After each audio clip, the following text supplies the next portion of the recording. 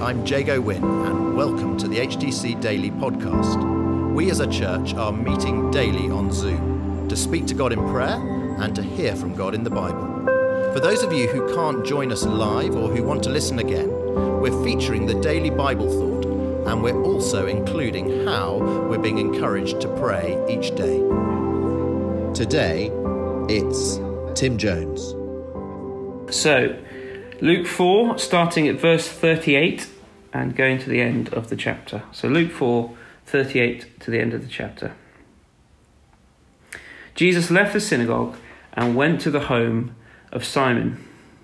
Now Simon's mother-in-law was suffering from a high fever, and they asked Jesus to help her.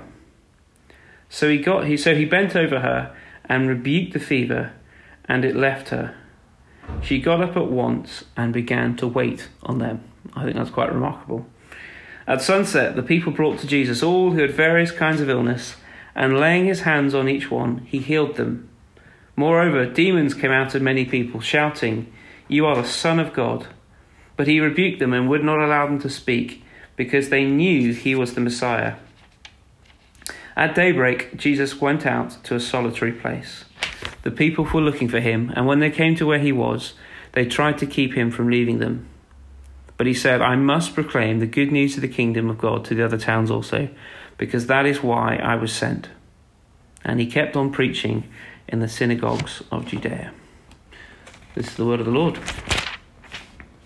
Well, as I say, this to me, when I read this is redolent of so many other passages in the Gospels, isn't it?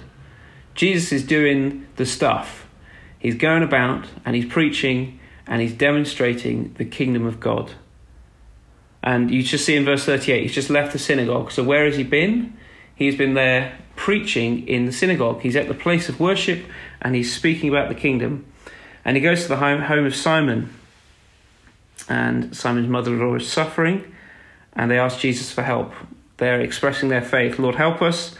And he rebukes the fever. It leaves, and I love this detail. She immediately gets up and begins helping them. And I think that's just a sign of how well she is, because she's immediately serving, and it's just wonderful. She got up at once and began to wait on them. And you notice he says he rebuked the fever. I'm not saying necessarily that this fever was demonic, although Jesus consistently links the devil's work with people's illnesses, but he rebukes it because he does the same thing again. Verse 40, people are brought to Jesus, very kind of illness, and he lays hands on them and he healed them. And then also he rebukes the work of the enemy here as people are under bondage from Satan. Verse 41, moreover, demons came out of many people, shouting, "You're the Son of God." Demons come out, and as they come out, they confess that he's the Son of God. Even demons confess that Jesus is the Son of God. But he rebukes them. But he rebuked them and would not allow them to speak, verse 41, because they knew that he's the Messiah. So as I say, it's business as usual for Jesus. Preaching, healing, delivering, moving in the power of God, isn't he? Laying on of hands, quieting the demons, exercising his authority that he moves in. And let's be honest, this is real power at work, isn't it? This is the real power of the Holy Spirit. I would long to see this more and more in my own life, and I'd encourage you to. Lord, would your power work through me? Lord, I don't just want to settle for what the world settles for in the West, which is a total lack of anything supernatural. On Sunday, we had the passage in Ephesians where Paul is longing that the Ephesian church would have their eyes open to God's immeasurable power for those of us who believe. This kind of power is available to us. The same power that raised Jesus Christ from the dead and was flowing through him lives in you. Now, what does Jesus do after he's exercising all this power? This Holy Spirit, wonder-working power. Verse 42. At daybreak, Jesus went out to a solitary place. The people were looking for him, and when they came to where he was, they tried to keep him from leaving them. But he said, "I must proclaim the good news of the kingdom of God to the other towns also, because that is why I was sent." Again, it's business as usual for Jesus. We see this all the time, don't we? At the end of a long day of ministry, where do you find Jesus? in a solitary place with his heavenly Father. And if Jesus Christ, the Son of God, needs to withdraw to his heavenly Father, then so do we.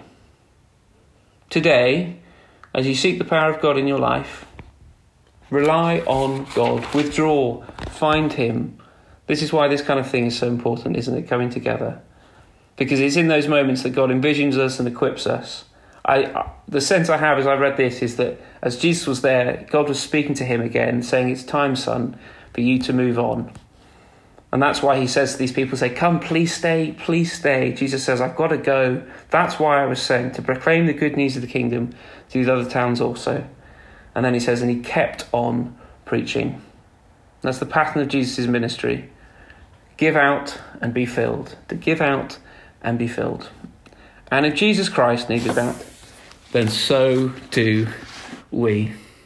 So let's just spend a moment, shall we? Let's just ask God to fill us with his Holy Spirit.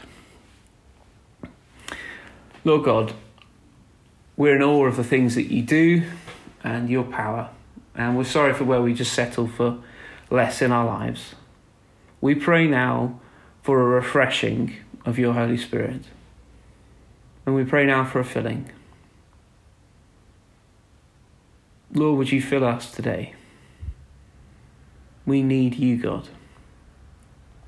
And we also pray for your direction. Lord, we need to know what you would have us do. Just as Jesus relied on you, we want to rely on you today.